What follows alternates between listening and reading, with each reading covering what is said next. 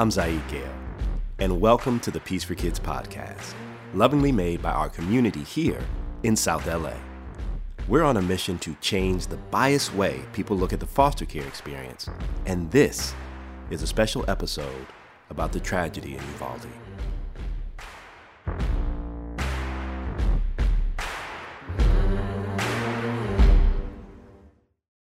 I, like most people, found myself saddened, shocked, appalled, and pissed about the mass shooting in Uvalde that left 21 people dead, with 19 of them being children. As information started to come out about the perpetrator, and I learned that he began this mass shooting by first shooting his grandmother, I found myself concerned.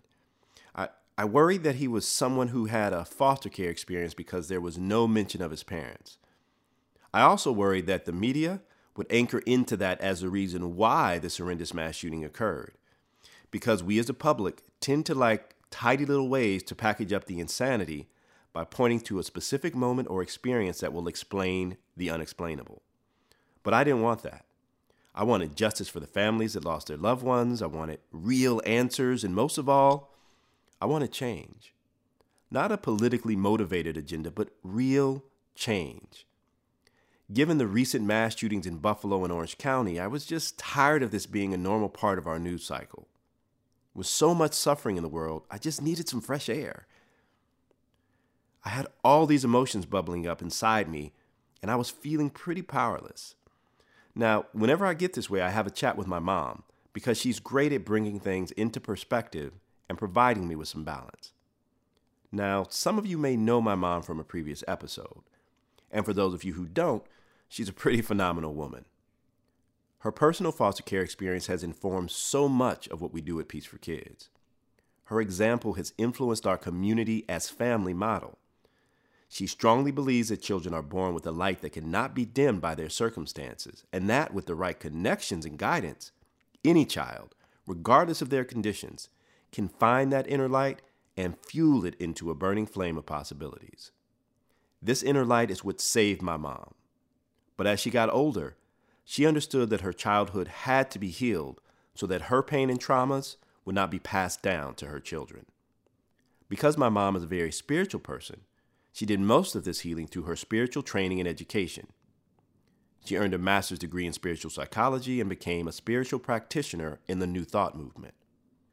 And while she did her inner and personal work, she never forgot about the community she was raised in South LA. So she worked for many, many years as a teacher and administrator in the LAUSD. She did this to make sure that the kids in her community had a quality education. Because of my mom's turbulent childhood, school was a safe and important place for her. And so providing that type of place for other children was truly her life's work. And it's because of how sacred my mom viewed school should be that I knew I needed her perspective to direct me in this moment. I think with this recent tragedy, it was more than sadness. I was heartbroken. My heart broke. I burst into tears. There's a level of innocence that was violated there. That not that the other tragedies didn't have an effect on me, because they did. They all did. And I think what I'm feeling is I'm feeling like life is starting to close in a bit. That I need to start thinking about, okay, if I'm going to the store, do I need to look out for, what do I need to look for? If I am going to church, do I need to be aware of something else that's happening? It's just an assault on all of my, it's just an assault. And it feels like I'm being pulled in so many different directions emotionally that it feels like overload. And my heart just breaks for those families. Every time, and I can't listen to the news around it, just knowing, I don't want to know the details. Because the bottom line for me is these children were in school and they were killed. The heartbreak that I felt, to me, is a call to our greater humanity. It's a call to step with a wider lens on who we are and what life is. It's a call to go deeper in our hearts, our heart of hearts, so there is still a oneness. And we know it's a oneness because we're feeling the heartbreak. Right. We feel the heartbreak. We feel the pain because it's all of our pain. But if we flip that on its head and we realize before the pain, there is the connection. You know, that we're all connected and there is no big difference. And that's, the power of our own kind of attuning of our personal vibration and energy and frequency. Because to your point, we can get shaken by these circumstances so much that it initiates in us a sense of victimization. It initiates in us this idea that we have to do something, we have to fight, we have to get into this space. And what I've known from you and what you and my father have taught me is when you operate from a space of anger or fear, yes, you never get the desired result. Right. And so, now is a time for us to anchor into our practices around mindfulness, around breath work, around regulating our nervous system so that we can be really thoughtful and profoundly aware of how we're showing up in this space as ourselves. And so we can have the clarity of mind to do what we are being called to do from our inner voice. Yes. Fear does not bring about good outcomes.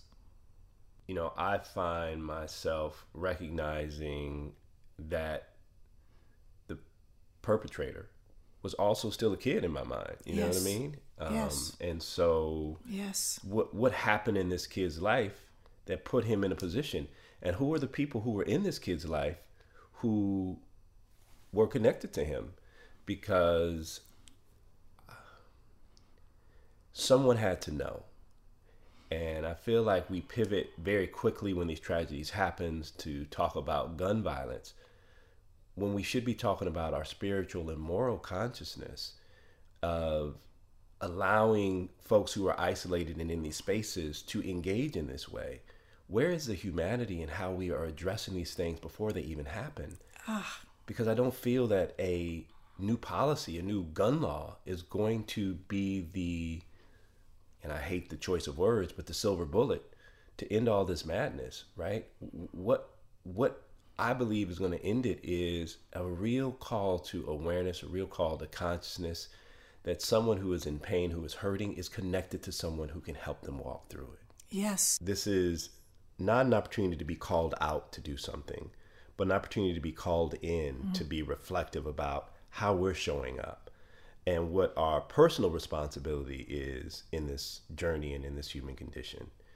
And we're all triggered by this in our own unique way. I was talking to you the other day, and you were just saying how much school meant to you when you were a kid.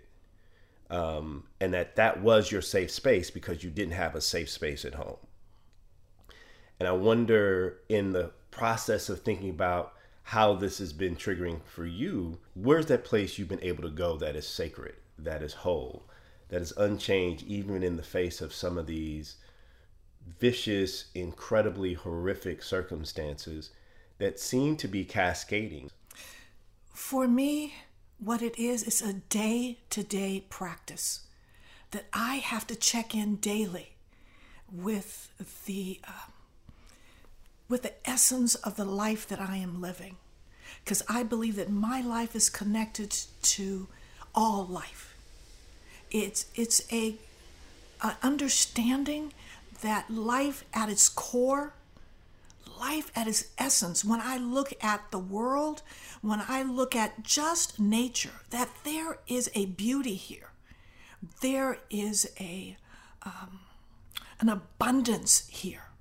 There is a peace here.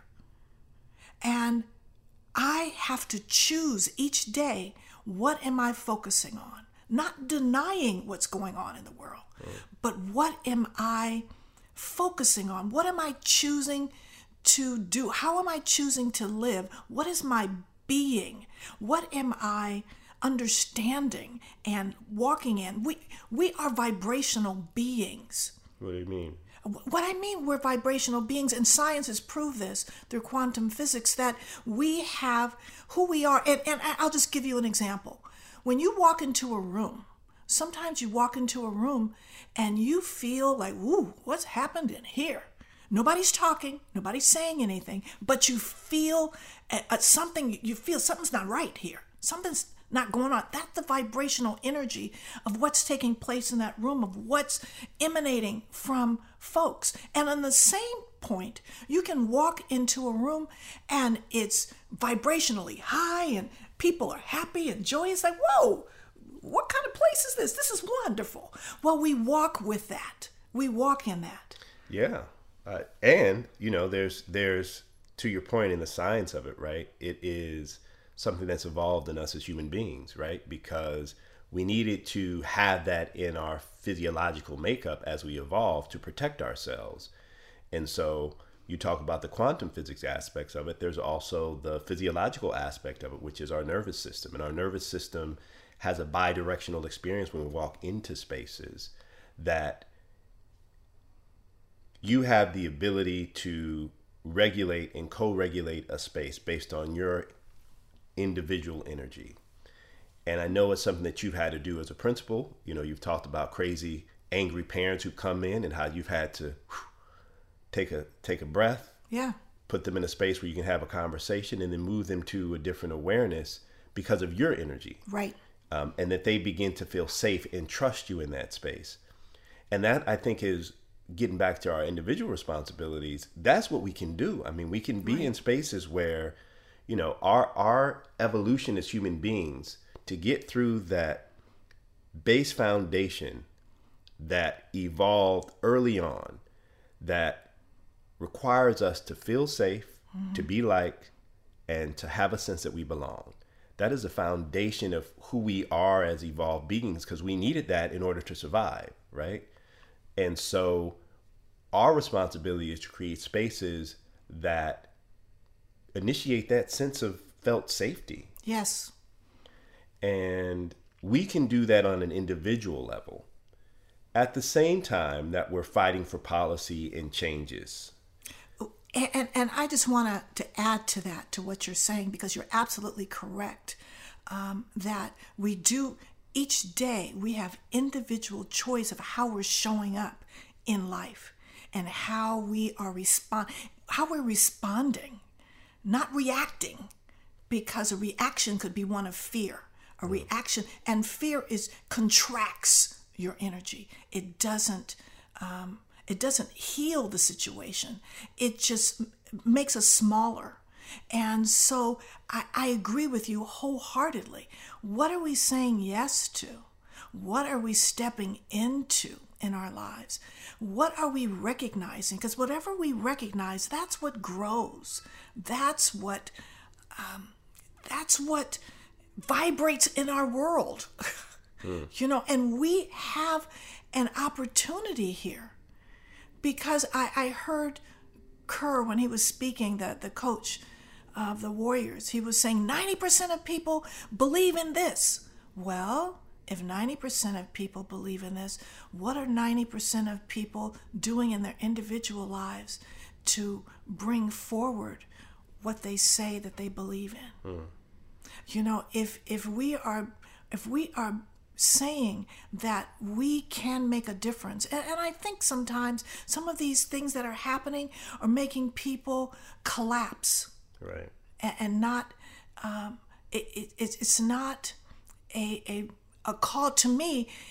Initially, my response was heartbreak, because it is just heartbreaking, and at the same time, I like what you say. What am I being called to do and to be in this situation? What is my call? And whatever action takes place, whatever activity I engage in, should not be from the reaction, but it should be from an understanding of my soul's call to what am I called to do and be in this situation. Yeah, it's a great question. And, I think it's also important to recognize that we shouldn't shame ourselves for having those initial responses, again, because, that's the physiological response in crisis, right? And this is not anything new to anybody. You have freeze, flight, fight, and appease, right? Those four responses are what happens as a result of our nervous system responding to crisis. And those things are natural. And what we have the opportunity to do when we go inward, right? When we go into the breath, when we go into our consciousness, we go into prayer, when we go into meditation, is we have the opportunity to say, okay, I felt that. That was real. But it was actually a call from my body to say, how do we move into a higher evolution? How do we move from this base response that is coming from fear, that is coming from anger, that is coming from appeasement and feeling small, to being the fullness of our humanity, being the fullness of our beingness. And that's not an easy thing, because I think about our kids who are just trying to discover themselves and their voice, right? And then they're being put in a situation where all these kind of compounding crises are happening. And not to mention, look, we're still in this evolving pandemic, and young folks who come through this, their lives have been impacted. Everybody's lives have been impacted. So it feels like there's just these compounding things. And so it's easy to get overwhelmed. It's easy to feel as though my life is spinning out of control.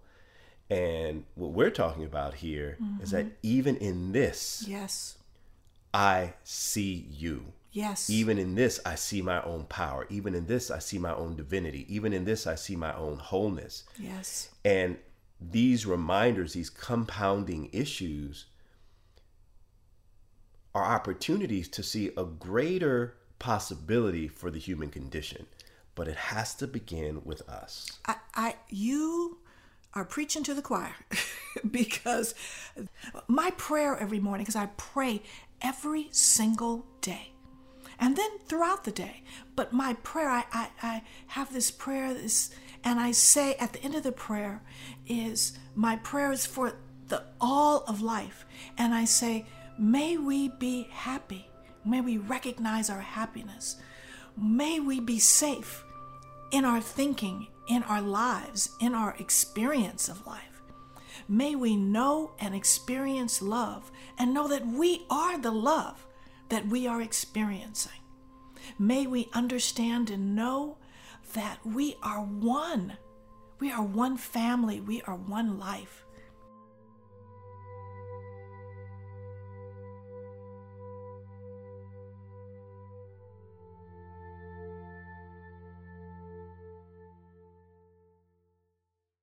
One family, one life. Just sit with that for a moment. Can you really feel the weight of that truth? If you can, then the horrors of Uvalde take on a very personal meaning. Those were our children and our teachers. That's our community. When we lean into our humanity, there is no space to other anyone else's conditions. We need to integrate the pain, the anger, the confusion, and grief that is alive in the human experience right now, so compassionate right action can illuminate the pathway to change. We should let these emotions permeate our beingness so that everyone knows and sees that this is really real for all of us. But we cannot be paralyzed there. Our children need us to be whole so we can model the absolute truth that we can heal ourselves and in turn heal our communities in the world. I strongly believe that this can be done through the breath. Our breath is where all our past traumas live, and so we must learn how to heal ourselves through the power of the breath. This is not just some esoteric spiritual mumbo jumbo. This is something that is scientifically proven. So in future episodes, we're going to highlight the teachings of Dr. Nikki Elliott and how her evidence-based mindfulness practices can literally heal, and transform our body and our mind. The time is now. We must anchor into a sacred awareness that we are one, and that every child deserves to feel safe, to belong, and to be loved.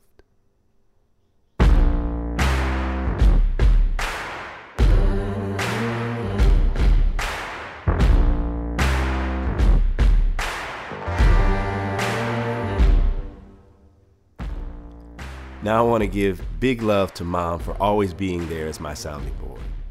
The wisdom and guidance you offer through your words and beingness has a profound impact on me, our family, and the Peace for Kids community.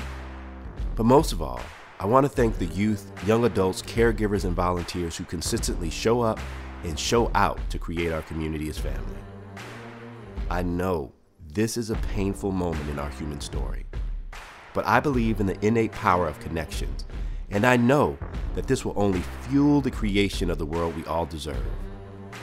I look forward to seeing you all on the next episode, and until then, much love